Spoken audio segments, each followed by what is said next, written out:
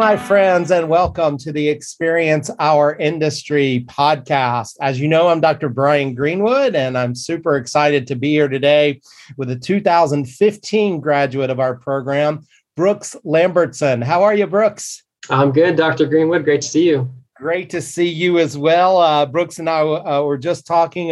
He grew a little bit, grew a beard during COVID, during mobile work period, and I'm excited about getting into everything that he's doing. He's been doing some really exciting stuff as he's currently serving as the Vice President of Sponsorship Activation at City National Bank in LA. He is formerly worked for the Los Angeles Clippers. So we'll talk a little bit about that time period and that transition. And you know, a lot of our students transition throughout their careers. And so one of the reasons why I wanted to have Brooks on is to talk about that transition and what it's been like. And so I'm excited about getting to that point. But let's go back in time a little bit first, Brooks. Tell everyone where you're from. Yeah, I'm from Folsom, California, so up in the Sacramento area. Right. Okay. Yeah. Johnny Cash, I know Johnny Cash is not from Folsom, but Folsom was made famous, I think, by Johnny Cash and singing at the prison there. I grew up listening to that. So right. I'm sure you've heard that a few times from older dudes like me. Yeah, all the time. Folsom Prison Blues. Yeah, that's what we're known for. There you go. I'm sure the water wasn't that bad in the rest of Folsom, but as it was at the prison.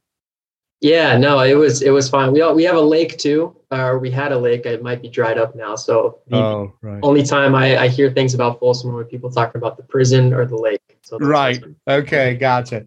Yeah, well, that famous that famous taping at the prison that Johnny Cash did. If you go back and listen to it, it's really quite amazing. But he talks about the water. He's like, he asks for a glass of water and he holds it up and it's not very clear at all. And he makes a couple of statements about that. But so what did your parents do when you were growing up? Yeah, so my mom, she worked and volunteered at our schools growing up. My dad worked in sales his whole career, primarily for a company called OSE. He was selling kind of large-scale printers and copiers for different businesses around the area. Okay. And then I also had an older sister, so she's a year older than me. Right on. What does your sister do? So right now she is a project manager for Airbnb. Oh, right on. I'm actually in the process of trying to recruit her to move to LA. Oh, are you? I love it down here. And she's been able to work remotely. So she's kind of traveling around. Right. And she's a project manager for their photo team, which is really cool. So she has the flexibility to kind of travel around and work at different offices in different cities and really work from home. So whenever she gets to a point where they're going to require her to move to a home base, I'm putting on the full court press to try to get her to LA. There you go. I love it. Well, I love hearing, in having two kids and a daughter and a son. I always love hearing when siblings are close. And so that's great. That's great to hear. And, to put in a plug for you, for your sister, I look out your window there and that looks like a pretty amazing view over your shoulder there. But so obviously that's just great podcasting, right? Since they can't see that, I just made everyone, hey, you got to go to LA to see that view that Brooks has, right? Exactly. But so tell me what young Brooks was like growing up. What was your jam? Young Brooks, I would say pretty shy.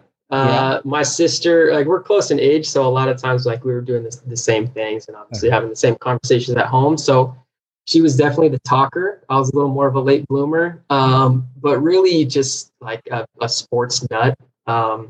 Played a lot of sports, just like in my free time. Would watch sports. So I feel like that was probably the biggest thing I remember about my childhood, is just always doing something with sports and particularly basketball. But pretty shy other than that.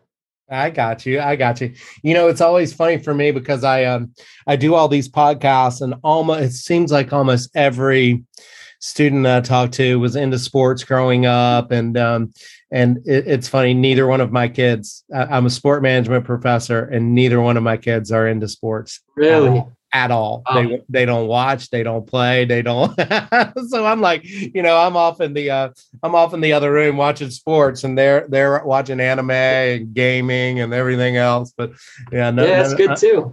Yeah, that's good too. Exactly. And I've come to embrace it and whatnot, but I like living vicariously through all of you all too. So let's talk about that transition to Cal Poly. What connection? Usually there's some form of connection.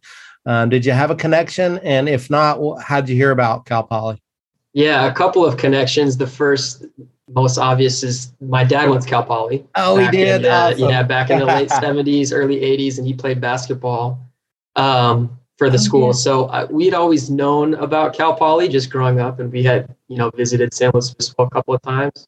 Right. So it was always on the radar. And then my sister, being a year older, she actually attended Cal Poly as well. It was a graphic communications major. So that's for awesome. me, it was kind of an easier path, just since they both had gone there, and I knew that my sister was going to be there.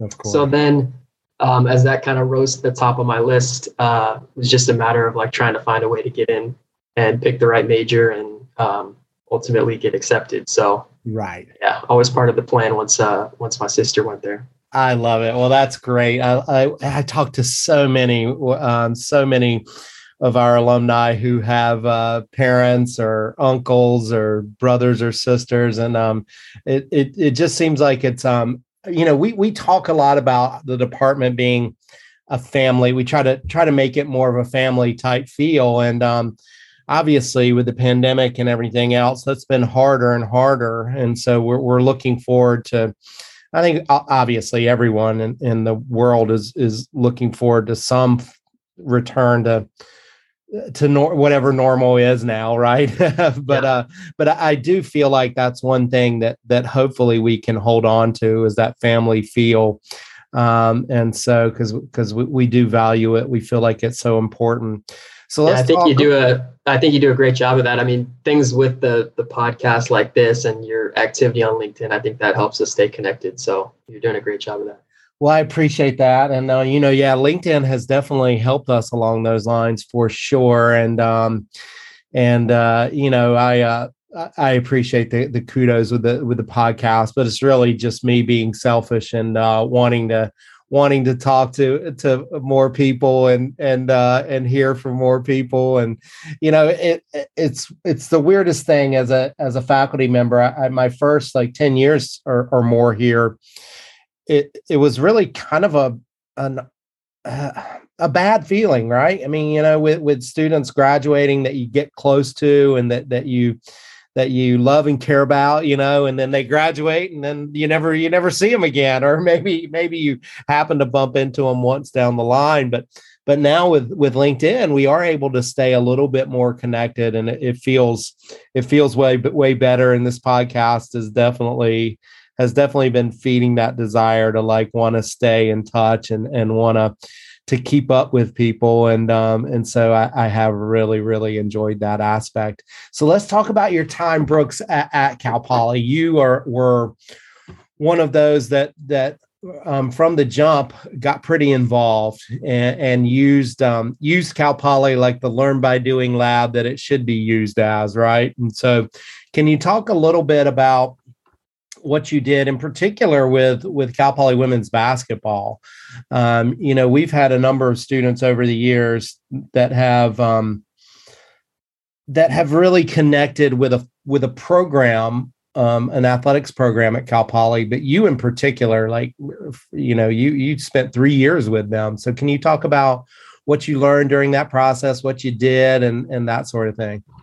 Yeah, so give all the credit to a couple of my roommates throughout the years. They were involved with the women's basketball program first and introduced me to it. And so my last year at Cal Poly, I joined them on the scout team, which was really cool.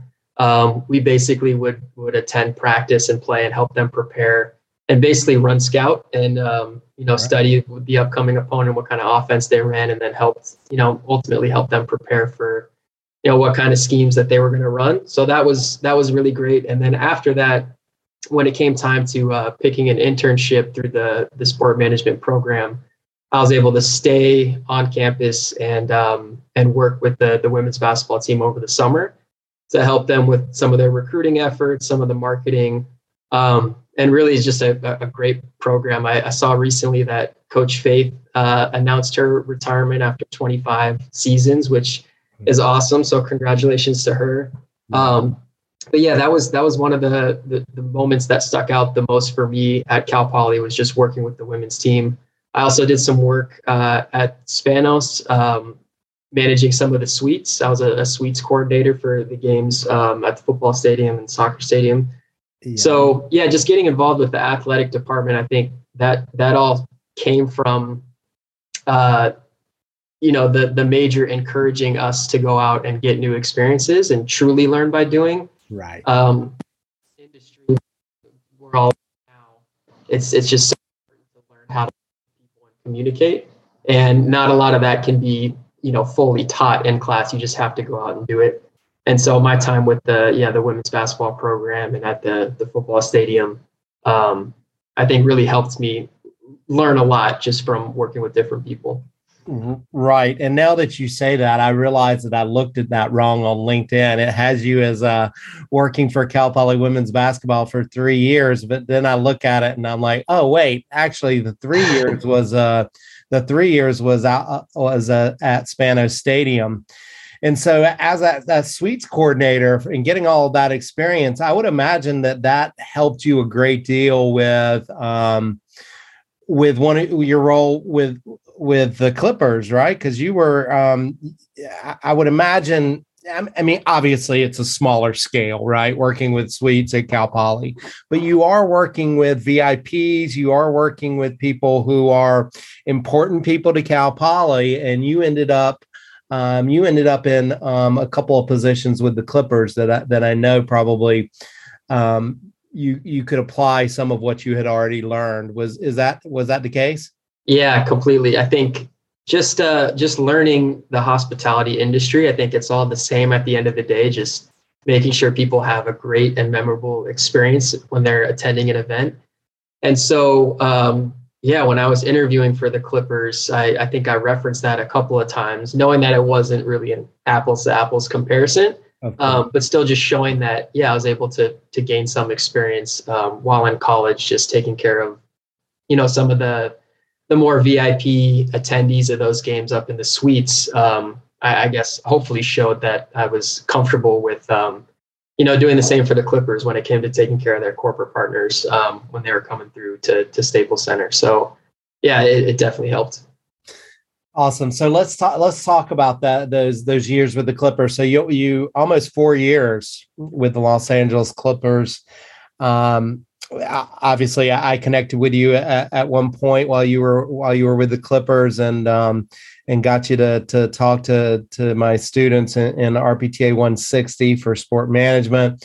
Let's talk a little bit about the element that you and I've talked to you a little bit about this through exchanges, but one of the things that we used to get a little bit of critique from people, mainly current students, would look at it and would be like, well,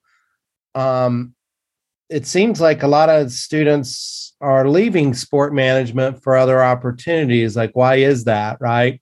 Right now, we probably have 10 to 12 who are working for professional sports, but there was a time where we didn't have very many. Mm-hmm. And one of the things that I said to people was, well, they get hired away. They work for a team for a few years and they do a great job with their clients and with the people that they're working with. And there is a lot of crossover, obviously, with sponsorship and sports. And so sometimes it's hard to hang on when you have a a client who's offering you a position for double the pay or for better hours or for better benefits or whatever it may be. So can you talk a little bit about those, about that aspect, and if you can work into what you learned through the Clippers, because I know you obviously are applying some of the things that you learned there with what you're doing now. Sure. Yeah. So first and foremost, the Clippers was a dream job for me. Yeah. And the fact that I was like kind of luckily able to stumble across that and have an opportunity that came about way faster than I would have ever imagined was really fortunate timing. Yeah. But when I was there, I wasn't expecting to leave at all. I loved it. Right. Just being in that environment, even though it wasn't truly like I wasn't involved with the basketball operations, it was more on the business side. Just having the Clippers and the NBA be the backdrop and being able to go to 41 plus games a year, obviously working, but having that the environment was something I never knew was really even possible. Right. And then getting to learn about the sponsorship world and corporate partnerships and what that really means was really eye-opening, because it's not something that I ever really knew existed. I mean, you'll watch a game and you'll see courtside signage and you'll see brands pop up, but you don't really process it when you're watching the game. Right. And now it's hard not to notice it, but right. All that stuff is learned over time. I don't think anyone's just kind of born knowing, what that sponsorship and marketing world entails. Right. But yeah, then over time, with the Clippers, one of the first accounts that I was assigned to manage their sponsorship was City National Bank. And so I got to know my boss now pretty well, just, working with her to try to come up with ways to elevate City National's brand. And at the Clippers, it was really cool because I could have an opportunity to learn about a lot of different businesses. I would manage like an account like City National, but then also an American Airlines or a Red Bull, who have really different priorities when it comes to, the marketing that they're doing with the team.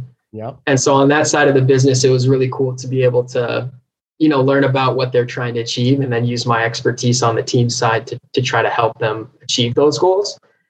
And then, yeah, just one thing led to another, and an opportunity came up at City National Bank, and my manager now presented me with the opportunity, and it just kind of opened up, a lot of other new doors to new experiences with entertainment options outside of just basketball. So now it's kind of flipped. Like I'm on the brand side, we're spending the money and trying to get the most out of it, but I'm not just working with the Clippers. It's hockey with the Vegas Golden Knights, it's theater venues, it's award shows like the Tonys and the SAG Awards, film festivals. So areas that I have no expertise in, but using kind of the basics that I was able to learn at the Clippers and applying that to the brand side, kind of made it an easier transition than I would have thought. Right. Well, a couple of things as you were talking that I thought about. One, you haven't really left the sport world, right? Because that brand and sponsorship, the sport sponsorship element and the activations that you're doing. So you now handle the Clippers account, is that right? Yeah, so I did. We're not a partner with the Clippers anymore, unfortunately. Okay. But yeah, exactly. I felt like I was still connected to that world, and that made it a little easier to kind of take the leap of faith, knowing that I still have that level of interaction with the teams. Yeah, I love it. And so you're verifying what I've said to our students a few times. I'm like, well, they haven't necessarily left because they could still be handling accounts, right, with sports sponsorships and that sort of thing. And you'll be happy to know, I know some of our current students who will be listening are like, what is he talking about? Dr. Greenwood has sponsorship activation projects with sport marketing and the fan experience now. And but Brooks was here when we did not have that course, sport marketing and the fan experience. And so, they do a sponsorship activation. And so speaking of sponsorship activation and what you're currently doing with City National Bank, you've just had a pretty amazing activation. That's one of the things that I was already obviously connected with Brooks through LinkedIn, but he posted about a recent activation that he had. I wonder if you can tell the listeners about what you just did. Sure. Yeah. So this is with the SAG Awards. So they're a relatively new property that we've decided to partner with.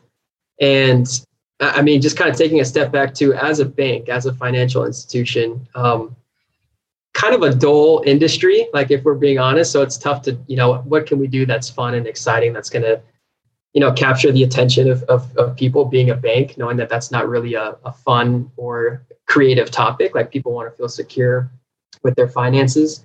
So that's always kind of a challenge to come up with creative ways to bring the brand to life when it is an industry that's not, super exciting. Right. And then for us, we bank a lot of the entertainment industry. Our roots are strong with, being a financial services partner for a lot of entertainers, business managers. Being the largest bank headquartered in LA, we felt like we needed to have a footprint and be in front of the entertainment industry to kind of show that this is our area of expertise. And so we were tasked with coming up with a bit of a social media activation at the SAG Awards. And what we came up with is actually something we applied to the Tony Awards in New York for the Broadway community. But basically, as the winners were coming off stage after receiving their SAG Awards, they have to come out and actually sign a legal document to receive their legitimate statuette.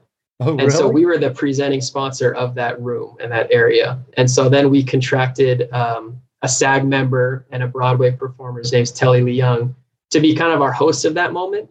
And really before the winners go on their media tour to give their formal interviews with the People magazines or the Entertainment Tonight, we had the opportunity to be the first stop and get more of an organic reaction of like, wow, you just won a SAG award. What are your first impressions?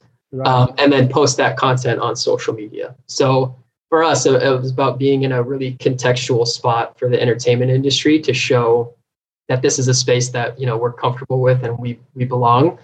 And then just really fun to be in that kind of environment and get creative and see the winners coming off stage when the emotion's a little more raw than, when they do those formal media sessions was pretty cool. So again, that was no experience with award shows at all, just kind of came about through what we're trying to achieve at the bank. And it was a really cool one to be a part of. Yeah, well, I would say you achieved it pretty well. I saw the pictures that you posted and I was like, that's exactly what came through. Right. That organic reaction. Right. And you see the looks on their faces and yeah, it's not contrived. It's the real emotion of right when they're walking out. So you definitely can feel and sense that through the pictures, and of course City National Bank right over their shoulder. When you got Will Smith smiling from ear to ear and City National Bank right over his shoulder, that's a pretty good activation, I would say, Brooks. So it's the money shot. Kudos there for sure. Your sister would be proud of the photography there, right? Yeah, exactly. Yeah. So I love it, and I wonder if you can, if we can wrap up here by you reflecting a little bit. You actually, we had not changed our name when you graduated to Experience Industry Management, but I think it's fitting because what you're doing absolutely has so much relevance to what we've seen and the evolution that we've seen and where we've gone since you've left, in terms of really doubling down on experience design and design thinking and how important that is to people in the workplace. And whenever I use the example, the longtime listeners of the podcast have heard this over and over again. They've heard me talk about that co-creation. And I almost always say, whether it's a bank or a hospital or a professional sports team, a hotel, then I go into our more traditional settings. everyone's working on co-creating experiences, and so I wonder if you can. You've already reflected on that quite a bit with what you said about, with banks being a little dull, you got to figure out ways to energize and excite people about them. And so I wonder if you can reflect though on what you're seeing out in the workplace. Do you see that co-creation as a big part of what you're doing? Yeah, always. I think that's what creates the best experiences is when you're working hand in hand with the partner, whether it's, if you're on the team side with the brand or brand with the property. When you're co-creating and having those conversations, just that's when the best ideas come about. And so, yeah, 100% the experience industry is thriving. I think especially as we're kind of turning the corner on COVID a little bit. I'm cautious to say that, but the more that we're returning to in-person events with fans and those experiences are happening in person, I feel like everybody, like what we're seeing is people are ready, like eager to get back out. Our relationship managers and bankers are eager to take our clients to events and build relationships with them. And then our clients are excited to get back to events too. So it's more important now than it ever was to build those experiences and making sure that, as the brand, we're, building something that's meaningful and memorable. So yeah, I do think that the change of name with the major definitely, kind of does more justice to what we do across the board. And I love the word experience because that's what really it is about the end of the day. Yeah. Like you said, whether you're a bank, a hospital, a team, a theater, we're all trying to create those experiences. Yeah. And being part of that has been really cool. Awesome. Well, it's just unfortunate that you're not in a better part of the country to be able to go out and to attend events. Because I imagine there's not too many opportunities there in the greater Los Angeles area. Yeah, I mean, what a place to be, right? To do what you're doing.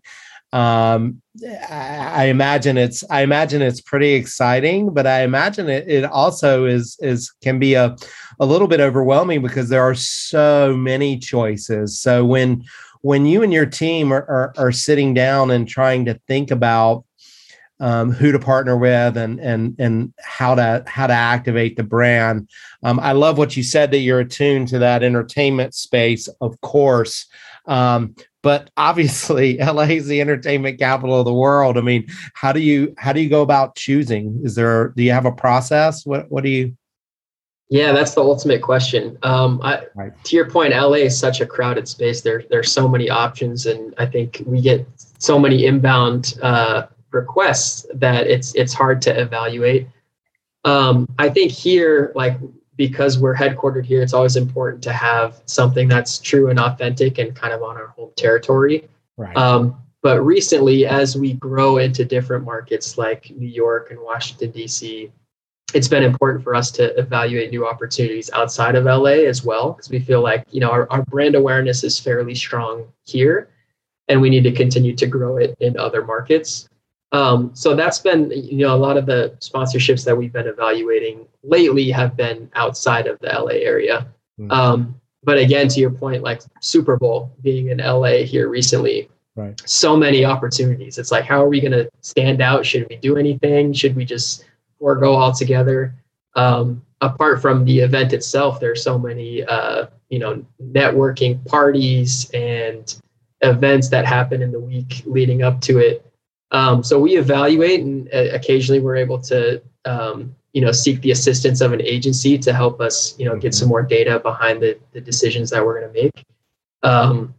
But it's a collaborative process. I think we're always the first checkpoint to see if this is something that makes sense, if we have discretionary budget that we can spend on something additional that wasn't planned for in the beginning of the year. But for the bigger ones, we typically know going into it where we're going to need to find a new opportunity, how much we have to spend, and then we can be a little more selective from there to try to, work with our business units who are really selling the products and the services and the relationships to know what kind of experience they're looking to create. and what clients they're trying to reach. And then from there, it's about finding those experiences and finding those popular venues and teams that people see that City National Bank is the official bank of Tribeca Film Festival, and I love going to the Tribeca Film Festival. Then I'm going to feel a more willingness to maybe move my financial portfolio over to City National. So it's about building that trust, but I think it starts with the audience and understanding what audience is attracted to these types of events, and then kind of being selective from there. Right. Love it. So we'll end with, what advice would you have, or what advice would you give to, current students, young professionals who are interested in growing their skills and potentially getting into sponsorships and whether it be on a team side or a brand side, what advice would you give to them? Yeah, I think maybe the first step is just to become more aware of it, like in our day-to-day lives, like something that kind of went right over my head until I got into the industry. Just when you're watching a game or an award show or whatever you're doing, just intentionally start to notice the marketing and the sponsorship, and really start to digest and think about, I wonder why, this car company is spending money on this, or I wonder why they're doing that. Because then you can start to really think through critically and understand, or try to guess why, why brands are spending money in certain places. And then two, just try to find a mentor and don't be afraid to ask questions. I think I said this earlier, but like nobody's known or born knowing any of this. Right. So if you haven't studied something or just unfamiliar with the world, like try to find somebody who has experience and build a relationship with them and just ask questions. And that includes me too. I can't promise that I'll have every answer, but if someone wants to reach out and ask questions, my little LinkedIn door is open. So I'm happy to help however I can. But yeah, I think it's impossible to know until you've really lived it or learned it or aware of it. So trying to find somebody who's been through it first that can help answer some of those, more elementary questions or more complicated questions is probably the best advice that I can give. Right on. Well, thanks so much. I appreciate that. And I appreciate the willingness to want to give back through doing this podcast and through what you just said in terms of your LinkedIn door. I love that. I've never heard that term, but I love that. My LinkedIn door is always open. I love it. So Brooks, thank you so much. Really appreciate you taking the time. And it's great to catch up, and it's great to see you. Thank you, Dr. Greenwood. Great to see you as well. All right. Take care. All right.